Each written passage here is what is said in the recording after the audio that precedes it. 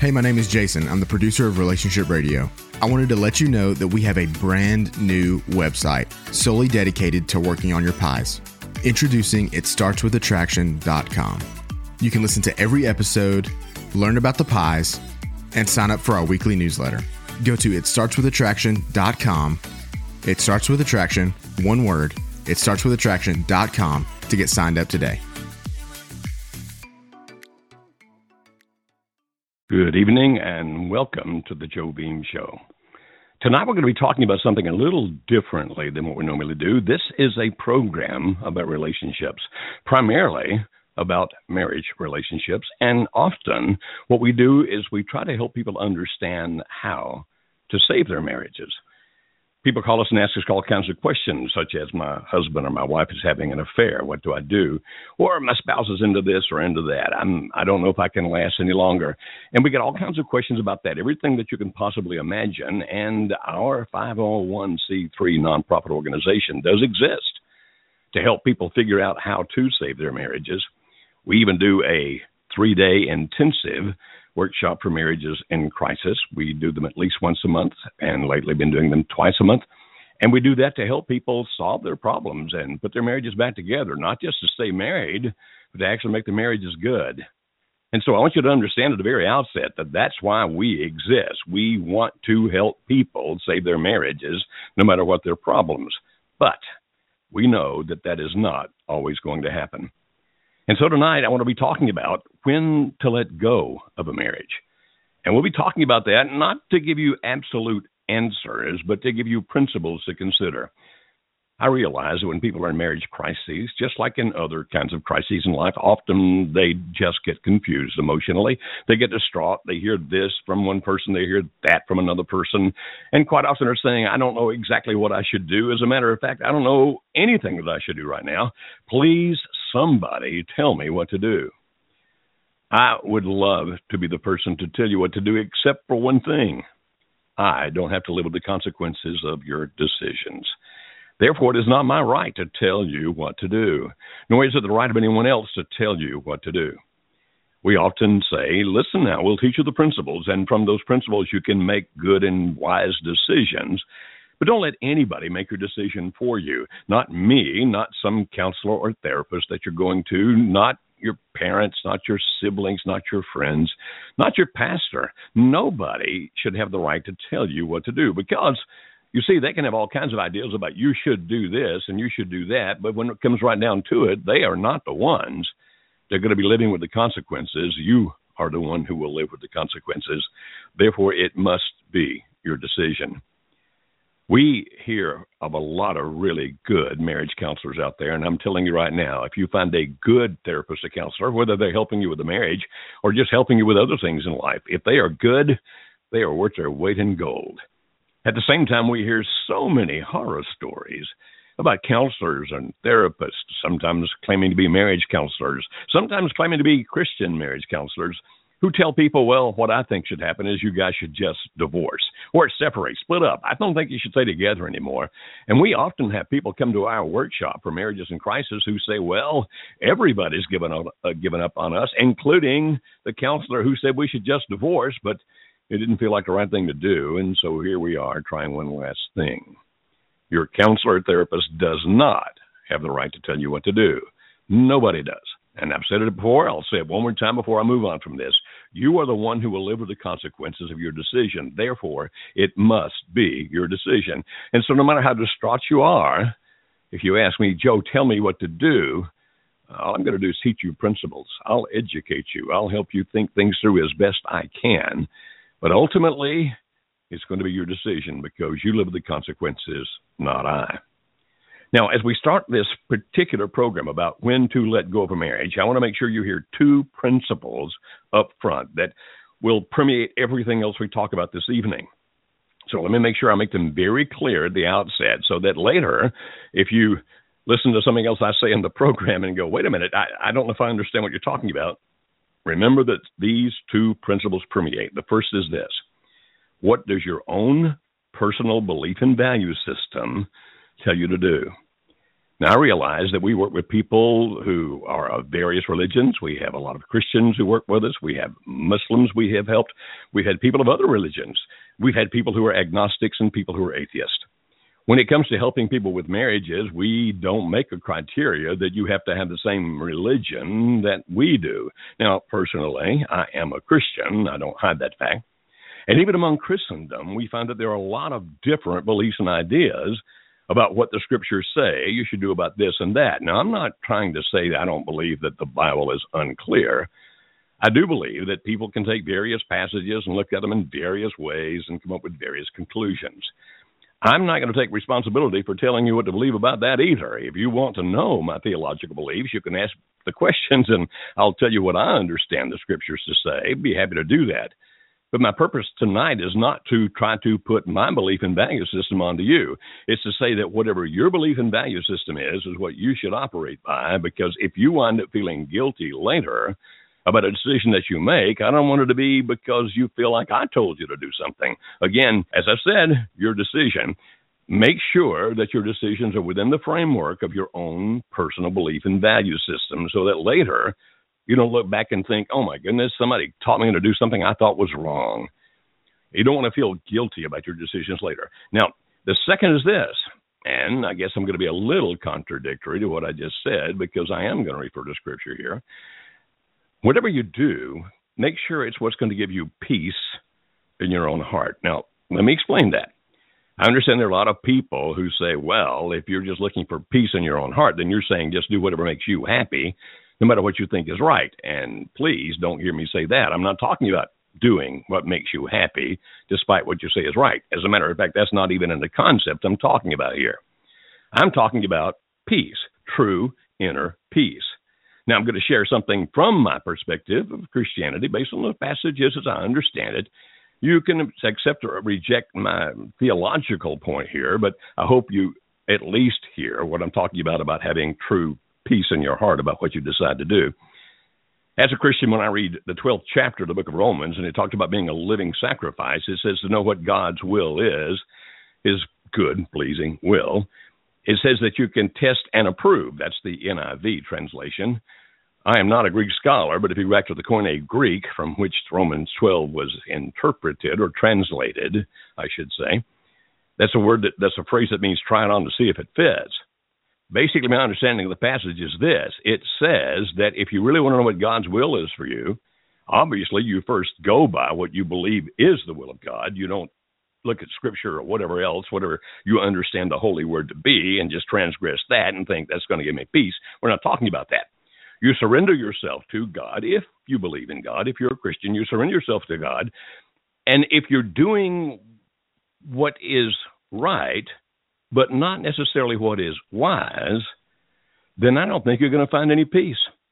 If you've surrendered yourself to God and you do that, you're not going to find the peace. It's not going to be in your heart. But if you surrendered yourself to God and you're trying to do right and you take a course of action and deep within yourself you feel peace, I think that's a very strong indication that you're doing the right thing. You're testing and approving. You're trying on to see if it fits to know what the will of God is.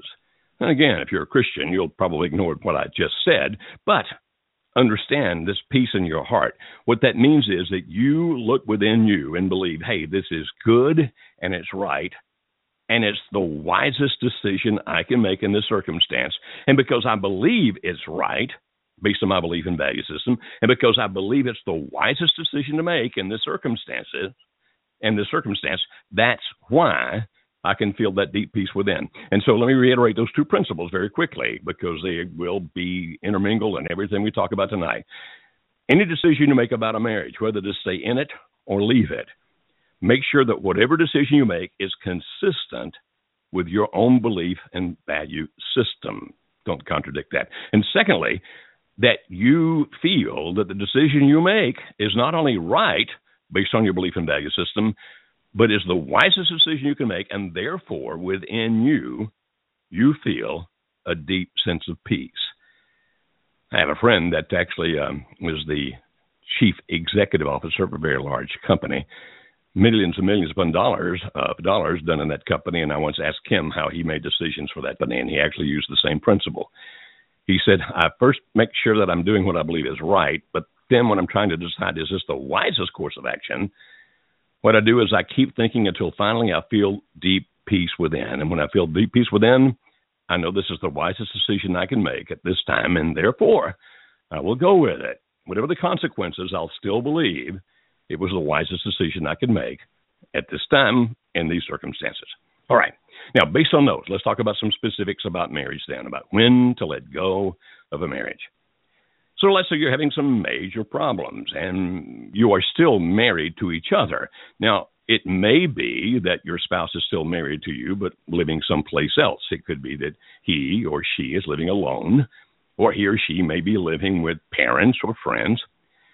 We often hear that sometimes in the situations we deal with, which includes a lot of infidelity, that sometimes your spouse is still married to you, but is living with another man or another woman, a person with whom they are emotionally and almost always sexually involved.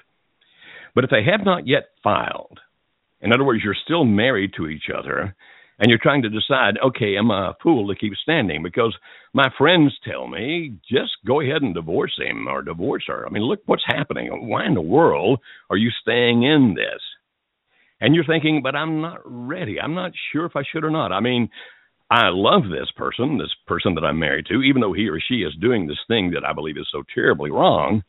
I still love him or her. And if you have children, you might be thinking, and our children really want dad or mom to come home and for us to work these things out. Should I stand? Should I stay in this? Well, here's a couple of questions I ask you to ask yourself about whether you should file for the divorce. One would be, is it safe for you to continue to stand for your marriage? In other words, you're still married to this person. He or she has not filed for the divorce, and you haven't either. You're standing, hoping that things work out, that he or she comes home. But the question becomes, did you hear me? The question is it safe for you to stand? You say, what do you mean, Joe, by being safe? Well, physically safe, obviously. I mean, if this person has threatened or actually acted to bring physical violence to you, then I strongly urge you to do whatever you need to do to get safe. If that means filing for a legal separation, which is not available in every state, but is available in some, then you do that. If it means filing for divorce, then I suggest you consider the possibility of doing that. Obviously, again, the two principles I mentioned, based on what your belief and value system says and what gives you peace in your heart. But you have to be safe. And if you have children, then it must be safe for them as well. Now, physically, that's pretty clear. I talked about that already. But what about emotionally safe? For example, what if your spouse is living with someone else and is being seen all around town with that other person, and your friends are telling you, I saw them the other day over here at this ball game, I saw them the other day over here at this restaurant, and your spouse is being mean and cruel to you, so that in the brief conversations you have, assuming you have some, for example, you may be having conversations with each other if you have children, or if you have other legalities that you deal with together, such as bills or jointly owned property or something. Process of having those conversations, you find that this person is being vicious to you. I mean, saying things that are detrimental to you. Somewhere along the line, you need, in my opinion, and again, I'm teaching, not telling you what to do, you have to make your own decision, that you look within yourself and ask yourself the question, is this destroying me emotionally? And if it is destroying you emotionally because you're standing for your marriage, hoping that he or she will come back in this limbo land of still being married, but your spouse doing this other thing, living someplace else, or potentially even still living in the same home with you, if it is emotionally destroying you, then I would suggest that you consider that you may need to do whatever it takes legally to stop that. And if that means separation legally, or if that means divorce, then you consider that, because you need to create physical and emotional safety for you and for your children or anybody else who is right there immediately involved. And if you don't have that safety, if you continue to let your spouse do what he or she is doing, think about it this way. I know what it's doing to me emotionally, that my spouse is doing what he or she is doing, the things they're saying, the ways they're acting, all those kinds of things. And it's destroying me, yet I feel like I should still stand. My question is, should you? Or should you say, okay, it's time to become safe. I can't let this behavior go on any longer, which means I'm going to have to do something. I'm going to have to see an attorney and make some kind of an action. Now, if that is what you decide to do, understand this. The fact that you divorced does not necessarily mean the end of the marriage. I'm going to be talking about that in just a couple of minutes, if you'll let me get that far. But the fact that you divorced does not necessarily mean the end of the marriage. We're talking about now that you do what it takes to make you emotionally and physically safe. Don't allow yourself to be destroyed. The same, if there are children in your home, the same for them. If the other people integrally involved, the same for them. That you do what it takes to stop destructive behavior toward you or your children. Now, there's a flip side of that, and that's this.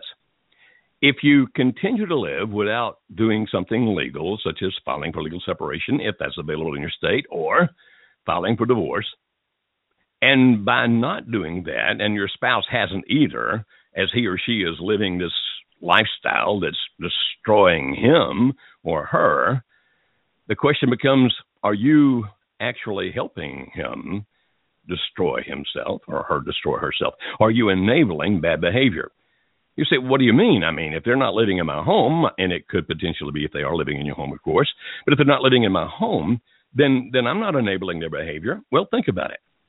If the fact that he or she doesn't have to face the legalities of divorce, which is going to be expensive, which is going to divide assets, which means that not as much money is going to be available to your spouse if he or she is making a paycheck, that several of the things are going to occur, in addition to having to pay legal fees and losing some of the assets, not having the same income they have now. Would that be a way that would help stop, or if not stop, at least hinder the destructive behavior that they're doing for themselves? And if by letting things continue and him or her doing what they're doing, you're enabling the bad behavior so that he or she continue to destroy themselves, then perhaps you should seriously consider that it's time to take some kind of legal action. Again, based on your own belief and value system, and based on whether that decision gives you peace deep in your heart. Now, as I say that, I want to make sure that I'm not implying something, or at least that you're inferring that I'm implying something. I want to make it clear. Never file for divorce to try to make your spouse come back.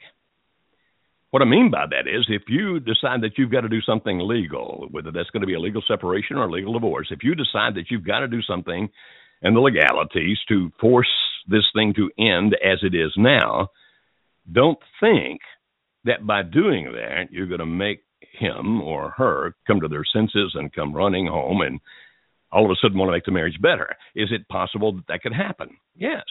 I've seen it. I've witnessed it on many occasions. Sometimes it does. But that's way too big a risk if that's your motivation. So I suggest that you don't file for divorce in an effort to try to get your spouse to do what you want your spouse to do. If you're going to file for divorce, you've got to accept the fact that it may well go through and that may be the end of this marriage. Now, again, in a few minutes, we're going to talk about the fact that after divorce, there's some possibility of putting the marriage back together. But you can't think that way. You can't think I'm going to divorce you so that we can marry each other again. If you're going to file for divorce, if you're going to make that choice, do it because it's going to either make it safe emotionally and physically for you and or your children, or because of the fact that it's going to stop you from being an enabler to the destructive behavior that your spouse is doing for himself or herself. You say, really? Is it just that simple? Well, there's some other things you can definitely consider without a doubt. But these are really key principles here if the other person hasn't filed for divorce. Now, if you're saying, okay, wait a minute, what if my spouse is filing for divorce? Should I fight it? Of course, it always is your decision, as we say about everything else. If your spouse is in a deeply emotional connection with another person and is filing for divorce to leave you so that he or she can marry that other person, can there be value in your fighting the divorce? And the answer is yes, there can. And if you're saying why, well, we call that a state of limerence, Limerence. And limerence always has a shelf life. Now, the shelf life will vary based on situations. Statistically, it's going to last somewhere between 3 months and 36 months. So most of them are over by the end of the third year. Therefore, dragging out a divorce, in other words, not just immediately conceding and allowing it to happen, can be to your benefit if you want to save the marriage, because of the fact that a possibility exists then that this person that your spouse is involved with, actually that romantic relationship may end. On the other hand, and you've got to balance this out, if you do drag it out, you're going to cost yourself more financially because the legalities are going to take longer. The battle is going to be tougher and harder. So is it to your potential advantage to drag it out? The answer is yes. May it also just make things more miserable? The answer is yes.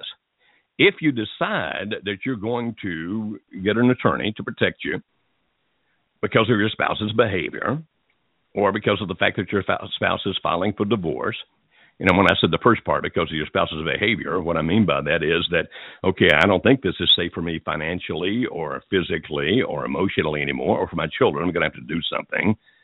Or I'm done. I'm not going to enable what my spouse is doing any longer, because my enabling is allowing him or her to do even worse things than they should be doing or could be doing if we went ahead and dealt with this financially through the legalities. If you decide to do that, if you decide to use an attorney, if you decide to go for the divorce or the legal separation, here's a couple of suggestions for that. Attorneys in these situations obviously should be good thinkers, so they can protect you in terms of finances and property and all those kinds of things. But at the same time, attorneys are gladiators. What I mean by that is they fight the battle for you. And we recommend, I'm going to say I recommend, not blaming it on anybody but me, I recommend that if you're going to be using an attorney, that you choose one that's tough, really tough, and that you tell your attorney, I don't want to take vengeance on my spouse at all, but I do want to make this as tough on him or her as possible. Why? So that he or she will realize the full consequences of the decisions being made and where he or she is headed. And so I want you to make it tough on him or her financially. I want to make it tough on him or her when it comes to everything in this, but not for vengeance, because if I do it for vengeance, it's going to do bad things inside of me. I don't want vengeance. I just want to hope to bring my spouse to his or her senses, if at all possible, in the process. So while I realize this may actually lead to a divorce and we might wind up apart, I'm saying be tough. Now, when you do that, think 10, 10, 10. What that means is, what are the consequences going to be in 10 days, 10 months, and 10 years? The short-term response from your spouse, if you stand tough and have your attorney fight these battles in tough ways, the short-term response from your spouse is going to be bad. He or she's going to get angry. They're going to make all kinds of threats. They're going to tell you they're going to take all the money away from you. They're going to take your children away from you. They're going to threaten everything they can. And through that blustering, what they're hoping for is that you back off and let them get whatever they want to get and do whatever they want to do. Particularly if they're the ones who's filing. If he or she's filing for the divorce, they really have it all figured out. I'm going to get this. I'm going to do that. I'm going to be happy ever after. And throwing monkey wrenches into those things really ticks them off. And so the short-term response, if you do that, it's going to be pretty negative. It's going to be very bad. That's why we say think 10, 10, 10, not just how he or she's going to feel in 10 days, but further down the road, like in 10 months or 10 years. If you're saying, what do you mean, Joe? Back in the mid-1980s, I divorced my wife. I was leaving her. I was angry with her. I had fallen, quote, madly in love, end quote, with someone else. And I wanted everything just my way so I could do all the things I wanted to do. Alice stood strong. What I mean by that is she didn't let me have my way. Did I get angry? Yes. Did I try to manipulate her? Yes. Did I yell and scream and threaten? Yes. But she stood strong. Did it make me mad? Yes. Did it make me vilify her even more and think worse things about her? Yes. But in the long run, it gave me a new respect for Alice. I saw her as stronger than I'd ever seen before. Now, the short term, and I'm not talking about just 10 days, even 10 months, I was still really angry with her. But we actually remarried each other 3 years after our divorce. And a great deal of what happened to lead to that was my newfound respect for Alice because of how strong she had been, how she didn't let me run over her, how she showed me she had a backbone. She was never mean. She was never vicious. She was never cruel. Can't say that about her attorney. And so what I recommend is if you have to do this and use the attorney, what you do is you tell your spouse when they come back and yelling and screaming and how dare you, you're just money hungry, I knew you were evil, all these terrible things they're going to say about you. Just look at them very calmly and mildly and say, I'm not the one who wants the divorce. I'd love to put our marriage back together. As a matter of fact, if you want to go get the right kind of help, I'm ready now. You're the one insisting on a divorce. And as long as you do, then my attorney's going to guide me, and I'm going to do whatever he or she says I should do. Now, obviously, if you're the one filing for divorce, you have to modify that some by still saying, I'm not the one who wants the divorce. I'm filing because of the fact that you've given me no choice by the way you're treating me or the children, or because of the destructive things you're doing to yourself. I'd still love to fix this, and if you get the right kind of help, we can put this thing on hold and fix it. But until you absolutely commit to doing the things we need to do to make this marriage good again, I'm going to do what my attorney says I should do.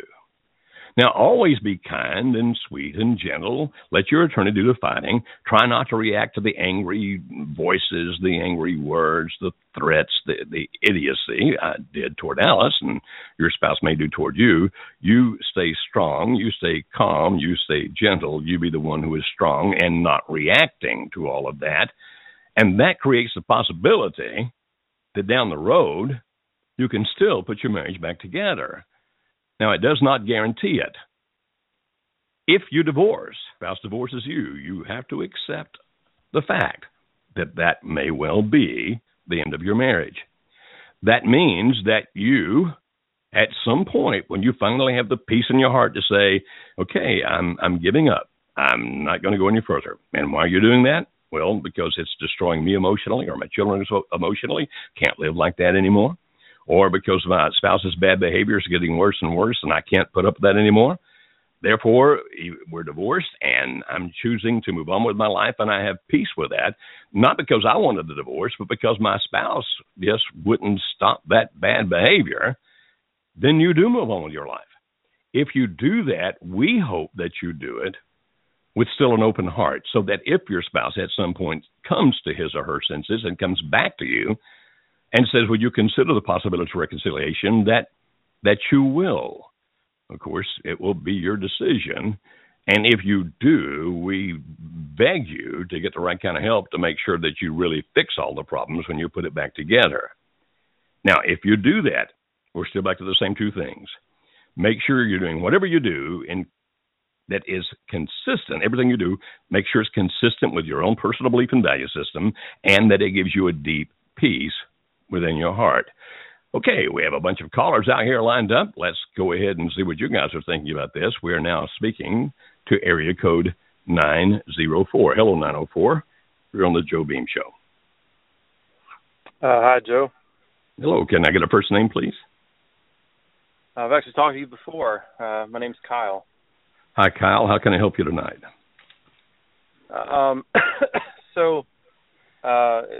The topic is very interesting because I'm kind of deciding on what to do. To kind of give you a summary, last time we talked, I had listened to a podcast of yours and realized how controlling I had been. I immediately tried to, try to grasp all that and continue to make changes with my counselor and all that. In the meantime, during all that, my wife had started seeing another person, and when we had last talked, she was bringing this person to our home. I did what you suggested, which was to let her know that I did not like that, and then I thought, that I did not appreciate what she was doing, and I asked her to please stop, and when I did that, the next day I got a threatening phone call from him, verbally threatening me. And at the time, I was at my parents' house, which is where I've been staying.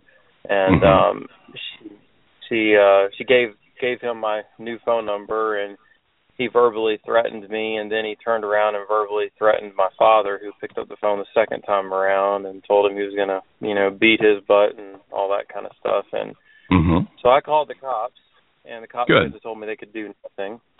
And, since it's a verbal threat, it was not really anything specific or anything like that. And long story short, I told her, I was like, I don't appreciate this. I would like you to please honor me in this. This is our home. This is our bedroom. Those kind of things.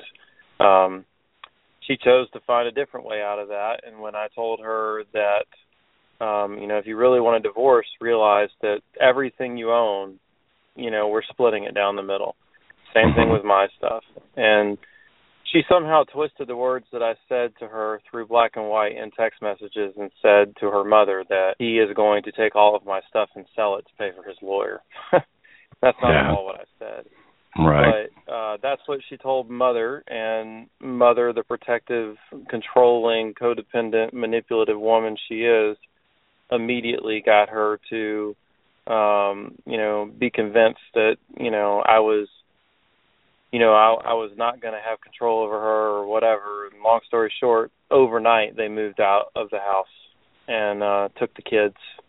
And now they are currently living at her mother's, where her mother is trying to intercede for every communication we have, and which I'm not willing to allow that to happen. I continue to try to.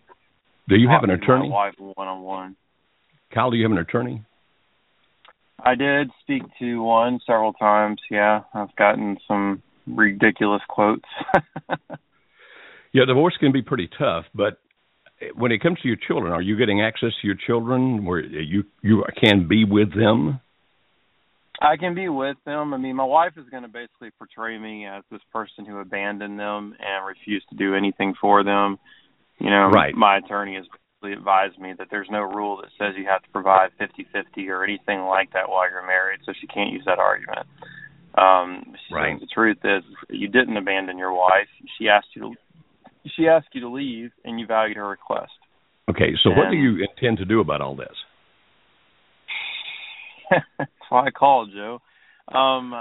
Here I am kind of working on my pies, as you call them, which I still don't even know what the heck that stands for. I just know it means work on me.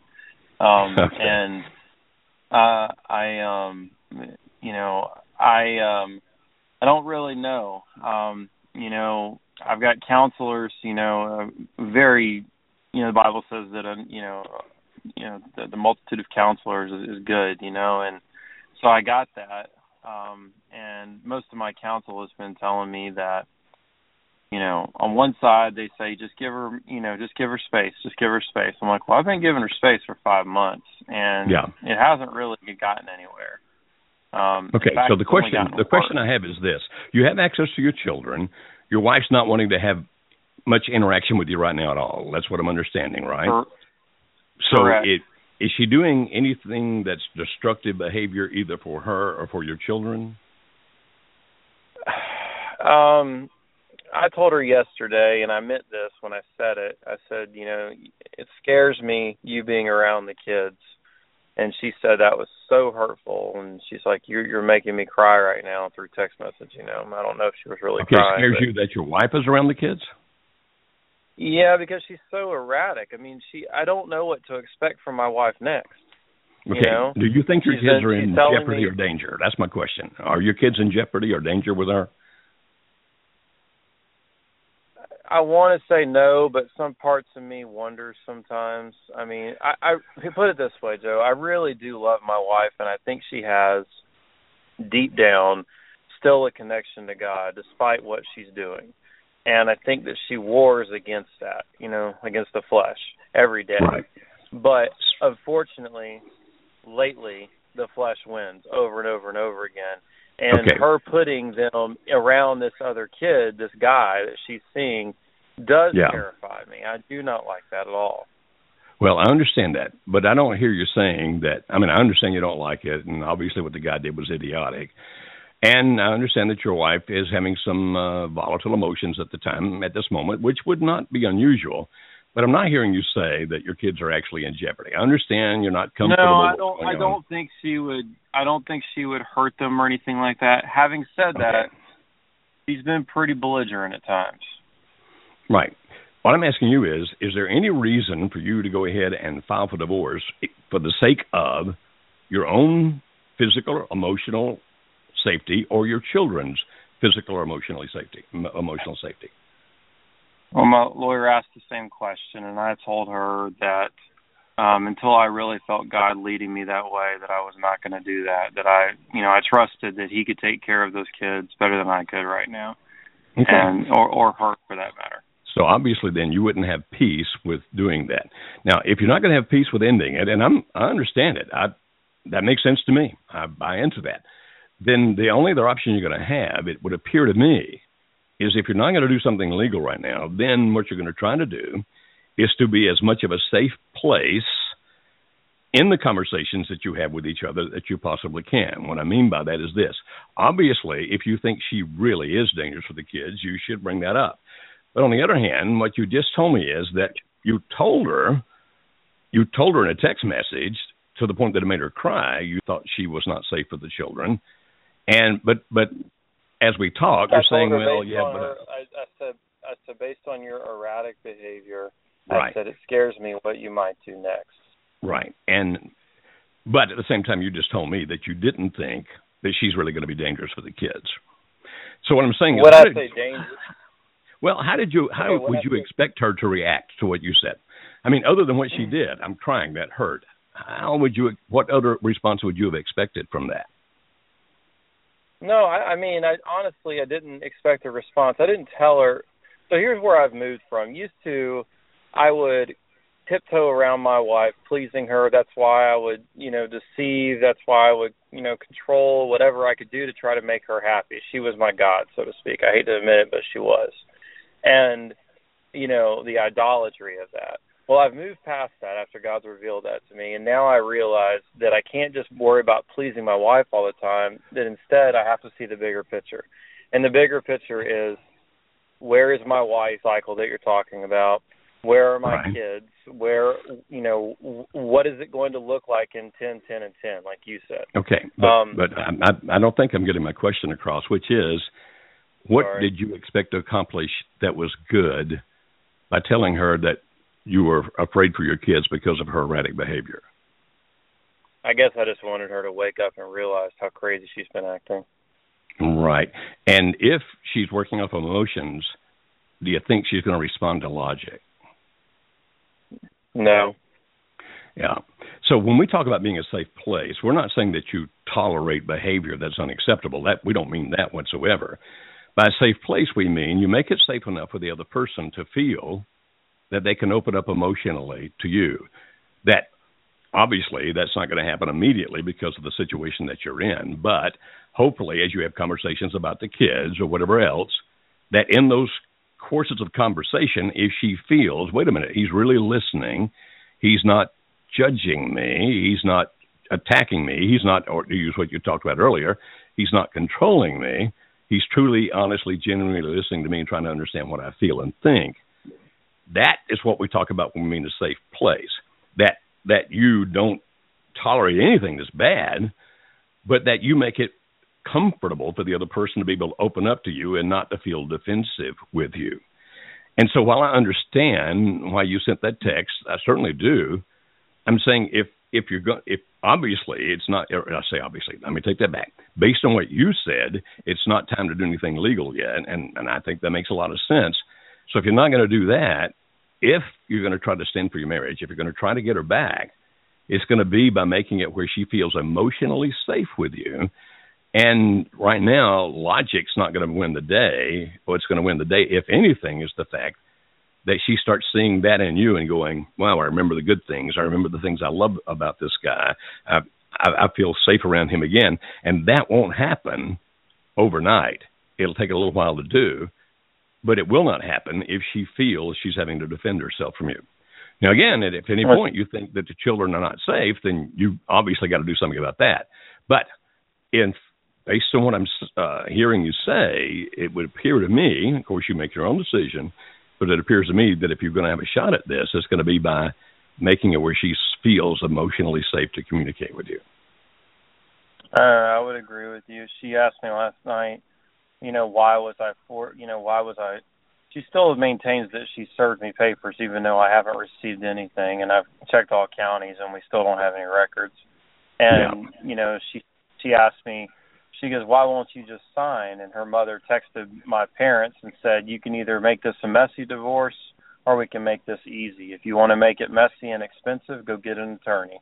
And I said that to her, and I was like, Jesse, I said, I don't want a divorce. I was like, and she was like, why are you fighting me on this? And I said, she goes, why would I want to be with you ever again if you're going to continue to fight me and control me like this? And I'm like, I'm not fighting to control you. I said, the bigger picture is that I care more about your heart than I care about your feelings right now. I was like, I said, and I may upset you by fighting and saying, that I'm not going to sign. I said, but the truth is that if you're unwilling to talk right now, I said, with a pastor who's willing to meet with us, I said, about your hurt heart and the things that we're doing and where Christ is in this picture, I said, then we're going to go through mediation and up to 6 months of marriage counseling. And she was like, you really think I would ever come back with you after you forced me to go to counseling? So, all right. That's I understand. That's my next option. Well, I hear what you're saying. I hope that you can go to our website, marriagehelper.com, and read some of the articles about being a safe place, because it sure sounds like right now, and I think you should stay strong. I'm not implying that you don't be strong. I'm not implying that if she files it, you just automatically sign. I'm not saying that you don't fight for your marriage. I'm just trying to say that you're not going to win it by logic, and you're not going to win it by argument. If you're going to win her back at all, it's going to be through making it safe for her emotions. That's what I'm saying. I got a bunch of other callers here. Does your course have a lot to do with Safe Place? Yeah, as a matter of fact, if you haven't gotten it yet, you might want to look into Marriage Helper. That's Marriage Help ER, marriagehelper.com/SaveMyMarriage, all one long word. You might want to look at that, because that's a 10-week thing that can tell you how to do that more than I can tell you right now, especially with a bunch of calls waiting out there. Okay. Well, thank you, Joe. All right, thank you. Okay, now we're going to go to area code 778. Hello, 778. You're on the Joe Beam Show. Oh, hi, Joe. This is Tracy. How are you tonight? I'm okay. So I wanted to, actually, I had a couple of questions for you. So my husband had an affair that he ended about 6 months ago when I found out about it. So he's actually never left. But it has been 6 months of emotional, since the affair. It has not been good. And he's, I don't know, it's almost like some kind of a midlife crisis. He's been drinking. I found out that he's been into porn for our whole marriage. He's bought a motorcycle. He's just gone a little bit haywire. We have 2 kids, 8-year-old twins. So I'm in the course, and we've been seeing someone, and I've been, trying to be the safe place, but, every once in a while I lose it, and then it goes sideways again and stuff. But I think it was two nights ago, and he's very unopen. I never know what's going on with him. It was about 2 nights ago when on his phone I saw that he had been to the classifieds and he had looked up some prostitutes. My goodness. And I said to him, you know what? I said, that's it. I said, I have had enough. And but I'm actually kind of concerned with our kids. Like I said, is he safe for us with the kids? He's been drinking heavily. He's not a violent drunk at all. He's not a mean drunk. He's just a drunk. I'm actually almost afraid to separate, because then he actually has access to the kids when I'm not around, and that concerns me. But anyways, the thing is that when I told him this, I've had enough. I'm done. We've got to look at separating. Until you can fix these behaviors, I can't do it. He, did immediate switch around. No, we can't do that for the kids. This was just 2 nights ago. He has been super dad. He hasn't been drinking. He's been, trying to do everything that he can. And he finally opened up to me a bit. And what he told me is that he was in limerence. He's the one that actually told me about limerence. He had done some research on it. And he said, he got through that. He said now he's in this stage where he is so angry at this woman, and that Yeah. You know, that's where the drinking was coming from, and that is where the porn. He said he gets this anger, and he looks at the porn, and it kind of relaxes him. And he said it just goes over and over, and I think he's depressed. But he's not doing anything about it. I mean, I kind of understand now where he's coming from. But so one of my questions for you is, like, I've heard you talk a lot about limerence, but I haven't heard where there's this angry stage, you know, and it's like, does that mean he's actually finally getting through this and he is going to come back to us? Or if he really is angry, yes. What happens here is that on the end stages of limerence, okay, as it's wearing off, the halo effect goes away. The halo effect exists during limerence so that you don't see any flaws in the other person at all. And if you do have to see them, you minimize them, like, oh, yeah, that's not that big a deal. But when limerence starts wearing off, you actually start seeing the flaws in the other person, and everybody's flawed. Not only that, you also start realizing what it's cost you in terms of relationships, like with your kids, in terms of money, in terms of job, in terms of respect, marriage, all kinds of things. And if he really is angry with her, then that's a really good sign, because that comes at the end of limerence. Now, if he's dealing with that by drinking and porn and that kind of stuff, has he ever been part of any 12-step program like Celebration Recovery or Alcoholics Anonymous or anything like that? No, and he would argue that he's not an alcoholic, you know.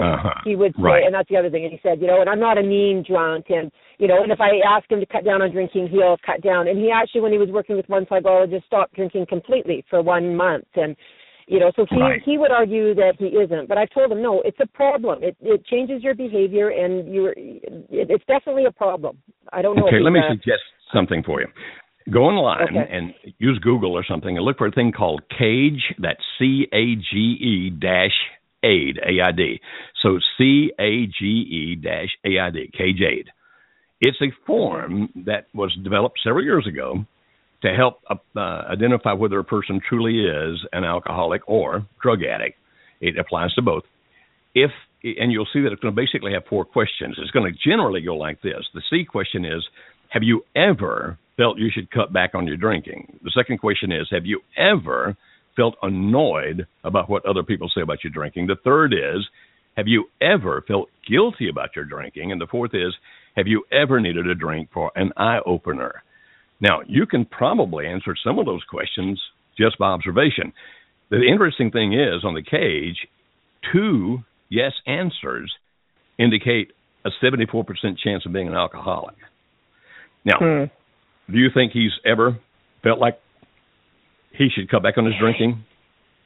Has he ever gotten annoyed about what you say about his drinking? Has he ever felt guilty about his drinking? Has he ever needed a drink in the morning to get going? Any of those get a yes, as far as you know? Yes, definitely. You know, my annoyance. The thing is he's never had a drink in the morning. He's got, you know, a very good job. He's never missed a day of work. That's good. You know, that kind of thing. But at the same time, I don't know if he's felt guilty or if it's me making him feel guilty. But I mean, I definitely people have, me anyways, have spoken to him about drinking. So right, any 2 yes answers, any 2 of those yes give a 74% chance. Now, it doesn't mean that just those indicate whether there's an alcoholic or not. There's other tests as well. Have you listened to the podcast we did about the Definitive Guide to Boundaries by any chance? Have you ever listened to that one? I did listen to it, yes. Okay. I'm going to recommend that you go listen to that again, because it doesn't talk just about boundaries. It talks about criteria as well. Boundaries are things that you have to stop doing. Criteria are things you have to start doing. I'm glad that the limerence is on the side where he's feeling anger toward her. That's a good thing. I'm glad that when you confronted him a couple of nights ago, the reaction was, I need to straighten up. We need to make this right. Those are good things.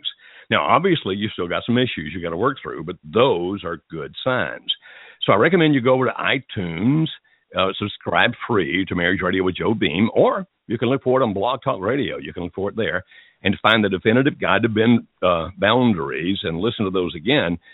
You're actually, it sounds to me like you're headed in a good direction, and you've got a good possibility of salvaging this right now and actually making it good again. But my suggestion is, while it's headed in the right direction for the last 2 days, do something now to get this to where it needs to go, because You don't want it to turn back and go the other direction. But I'm encouraged by the fact that when you made that threat 2 nights ago, he straightened up. So good for you. If you really want to salvage this, now is the time to act. But I would definitely recommend the podcast on the Definitive Guide to Boundaries very much. I think that's a place to start right there. I'll do that, Joe. Thanks. You're very welcome. Hey, I hope this turns out good. I'm encouraged by what's happened in the last 2 days. Good for you. Okay? Okay. Well, thank you. I'm glad that you're encouraged. It gives me encouragement because I haven't been through this many times with you. Okay. I understand. Thank you. All right. We're going to area code 414. Hello, area code 414. You're on the Joe Beam Show. Hi. Good evening. Hello. Can I get a first name? Sure. It's Jack. Okay. How can I help you this evening? Well, I guess I'm just calling in because I'm hoping maybe my situation, some other people are going through it, and I'm hoping that they can relate to it and maybe get some advice from you as well. But what I've been going through is about a year ago, my wife kind of opened up to me that she is attracted to women. Mm-hmm. And, ever since then, it's just kind of been downhill. And I guess in the last, 3 to 4 months or so, I've really been trying to educate myself through your show and other resources and change some of the behavior and some of my habits. Right. That is she involved? Is she involved with another woman or just attracted to women? Well, I think just attracted. There was somebody at work that she claims she was attracted to, and but supposedly, I don't really know for sure, but supposedly that person did not reciprocate. Okay. So as far as you know, there is no involvement with another person, just the fact that she admitted to you she was attracted. That's it so far. Am I understanding that correctly? Yeah, there's that, and then just kind of an overall attitude of, there's no way our marriage is going to survive because I like women, and she, if I ever bring it up, one of the things she's always saying to me is, I really wish I could find somebody else for you to replace me, and then you'd be happy. But I'm coming back and saying to her, no, I really do want to be with you, and I want our marriage to work out. We have She has 2 children from a previous marriage, and we also have 2 children of our own. And I think standing for my marriage is the right thing to do. I guess I'm just wondering with this type of situation, which is slightly different than what a lot of people might be dealing with if I'm fighting a losing battle. Not necessarily. I mean, it is different, but it's not necessarily a losing battle. If I may ask, how old is she? She's 33. Okay, but and this is the second marriage, so you know that she is also, or at least has been also attracted to men. I mean, she was married before, and she's married to you, right? Right, yeah. Okay, and I'm assuming, and I realize this is kind of a personal question to ask, and feel free to say, wait a minute, we're on the internet radio, I don't want to answer, but I'm assuming that, at least in part of your marriage, that your sex life has been good. Is that a correct assumption? Yeah, that's true. Even in the last year with all these problems, we're still sleeping together on occasion. But the fact that she's attracted to women doesn't necessarily mean that you can't work this out. I mean, I know many marriages where that either he, the husband, is attracted to other men, or she, the wife, is attracted to other women, but they also love their spouse, or at least they've worked through the problem so they're now in love with their spouses, and they're actually making very good marriages and doing very well. I mean, the fact that, think about it this way, and this is going to be kind of silly, so just forgive me that it is, but I'm married to my wife, Alice. I find myself attracted to other women because I'm a man, but I never act on that, and therefore we still have a good marriage because I don't act on my attraction to other people. Now, yes, it is a little bit different when it's same gender, without a doubt, a little bit different, but the same principle still works. So that if she's willing to work on your marriage with you at all, then it can still be a very good marriage, even if she has that attraction. Have you guys done anything to try to develop and strengthen your love for each other? Well, I feel like I have. We did go to a counselor, and at least from my perspective, it just kind of felt like she threw in the towel, even before it hardly started. It just feels like she reached the conclusion that this isn't going to work out. The counselor reached that conclusion? No. This was your wife did? My wife. Yeah, no. Okay. The counselor, she looked at it kind of with a skeptical eye. I think she asked a lot of good questions, but I kind of felt like my wife wasn't even hearing her. And she may not have. And there could be any number of reasons for that. It doesn't necessarily mean that you guys can't work this out. There are ways to develop love. There are ways to grow in love. I hate for this to sound like a commercial, but if you go to Amazon.com, for example, you can find my book called The Art of Falling in Love. By any chance, do you have that book? No, I don't. It's relatively inexpensive because it's in softback now. I mean, they sold out all the hardbacks, and now they have softback. So it's like $13 or $14 on Amazon. But I recommend that for your sake, that you get that book, The Art of Falling in Love. It's my book by Dr. Joe Beam. And it will give you some ideas and principles about what makes love grow and how you can do things to help increase love. I mean, the fact that she didn't relate to the counselor or didn't listen to the counselor or whatever, I mean, that doesn't necessarily mean anything. Sometimes it just doesn't happen. And so that's a pretty inexpensive resource if you want to try that, to get that book and try that. I'm just saying the fact that she's attracted to other women doesn't mean this is a deal breaker. If you can live with that. Can you live with that? Well, I guess I can live with her being attracted to other women. I don't think I can live with her having, affairs with them. Yeah. But yeah, I don't blame you. I understand. But at least so far as you know, that's not happening. But on the other hand, she's kind of moving in a direction of, I'd like to have that happen someday, and so I think we're going to be splitting up. So that's kind of where things are moving towards. Well, I hope that doesn't happen. I truly do.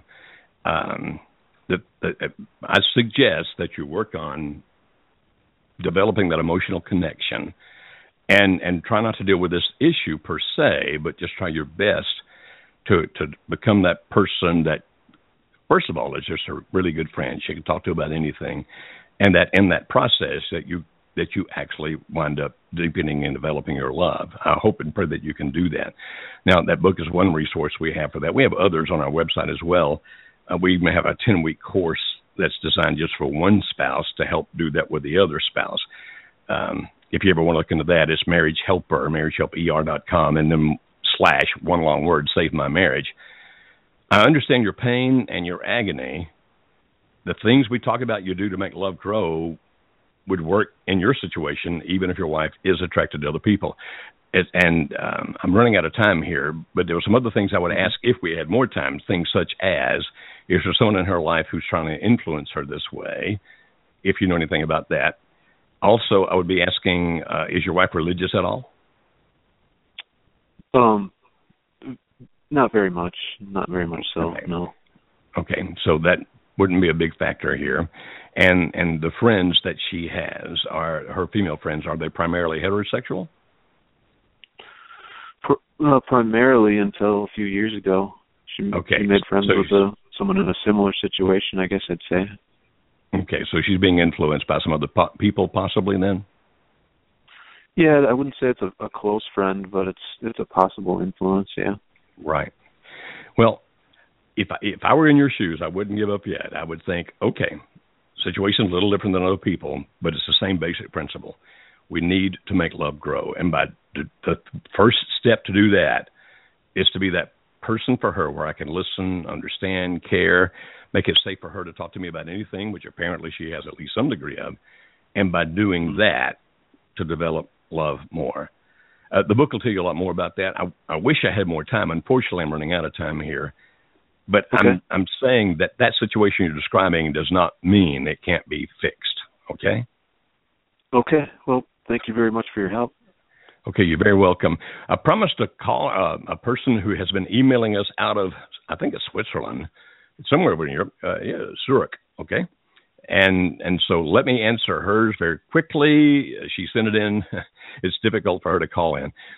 She said, Dear Joe, on February 23rd, I wrote you a question for the podcast. On February 25th, my husband broke up with his affair partner after living 10 days in her house. On March 7th, my husband asked for space as he felt controlled by me and rented a room to be by himself. And when he returned 5 days later, he was already planning to go back to the other woman. My question is, how do I deal with his ambivalence? He says that he has deep love for me, but he loves her. We spent last Saturday crying on each other's arms for 3 hours because of his indecision. Then we spent Sunday cuddling, and we even made love. By the way, to make his decision easier as to whom he should choose, he made a spreadsheet in Excel with my and her qualities and flaws. So in his list, he prefers a long-term future with her because of a potential baby with her. I'm shocked that he reduced my person to an Excel sheet. I confronted him, and he apologized and said he did it when he was angry and that the scores he gave us keeps changing all the time. Please advise me on how to better deal with his ambivalence and how to cope with that since it's draining my energy. Okay, thank you, and God bless you all. Okay, let me see if I can answer that very quickly as we're running out of time. First of all, I'm so sorry for your pain and your situation. Ambivalence is not unusual when a person is in limerence. And I hope that you've been to our website, Marriage Helper, Marriage Help ER, marriagehelper.com, and read about limerence and what goes on there. And understand that a person in their early stages of limerence and a person in the very late stages of limerence tends to be ambivalent. Now, I can't remember about the question you wrote a few weeks ago, so I don't have a good idea as to whether he's in early limerence or late limerence. The thing is this. You can make a decision to say that you're not going to put up with his indecision if that's what you wish to do. In other words, you can make a criteria. Okay, here's the criteria. You make a choice. I'll give you until March 15th, whatever date. I guess we're already past March 15th, aren't we? I'm not sure. I don't know what day it is. But you can say, make a decision by March 21st or April 1st. Or you can do all kinds of things if you wish to do. Basically, you have one or two choices. Either you just maintain things as they are now and wait to see what he's going to do and continue to try to be that safe place and hope he makes a decision for you, or you can force a decision. Now, if you force a decision, understand that he may choose her. If you force a decision and he decides you, then you have to set some boundaries and criteria. I hope you have listened to our podcast, The Definitive Guide to Boundaries. You can find it on Blog Talk Radio. You can also find it on iTunes by subscribing free to Marriage Radio with Joe Beam. The thing that appears to me is that you're not going to be able to do the first, which is, I'm just going to let him keep doing this until he makes a decision. You're saying it's wearing you out. It's draining your energy. It's destroying you. Well, if it's destroying you, then you are well within your rights to make him make a decision. Just understand that decision may not be the decision that you want. Again, I refer you to the program on boundaries and criteria. And if you say you've got to make a decision by this date, and if he comes back and says, yes, it's you, then you're going to have things laid out right then. Okay, that means no more contact with her. And if that happens, here are the consequences. That means we're going to do some things to put our marriage back together in the right way. And that means we're going to be doing this, and that you agree to that. And then you proceed, making sure that he does not do those negative things and making sure that he does meet the criteria with you. As to the Excel sheet, when people are in limerence, they do crazy things. I'm surely understand when it hurts your feelings. I get that. But it's the kind of things people in those situations do. So based on what I'm reading here, I think I know what you're going to do. You're going to force him to make a decision. If he chooses her, then you must be able to deal with that decision if you're going to force it. Okay, we've come to our end of the time tonight. Glad to be with you. I hope that we helped. Let us know if we can do more things for you by contacting us through marriagehelper.com.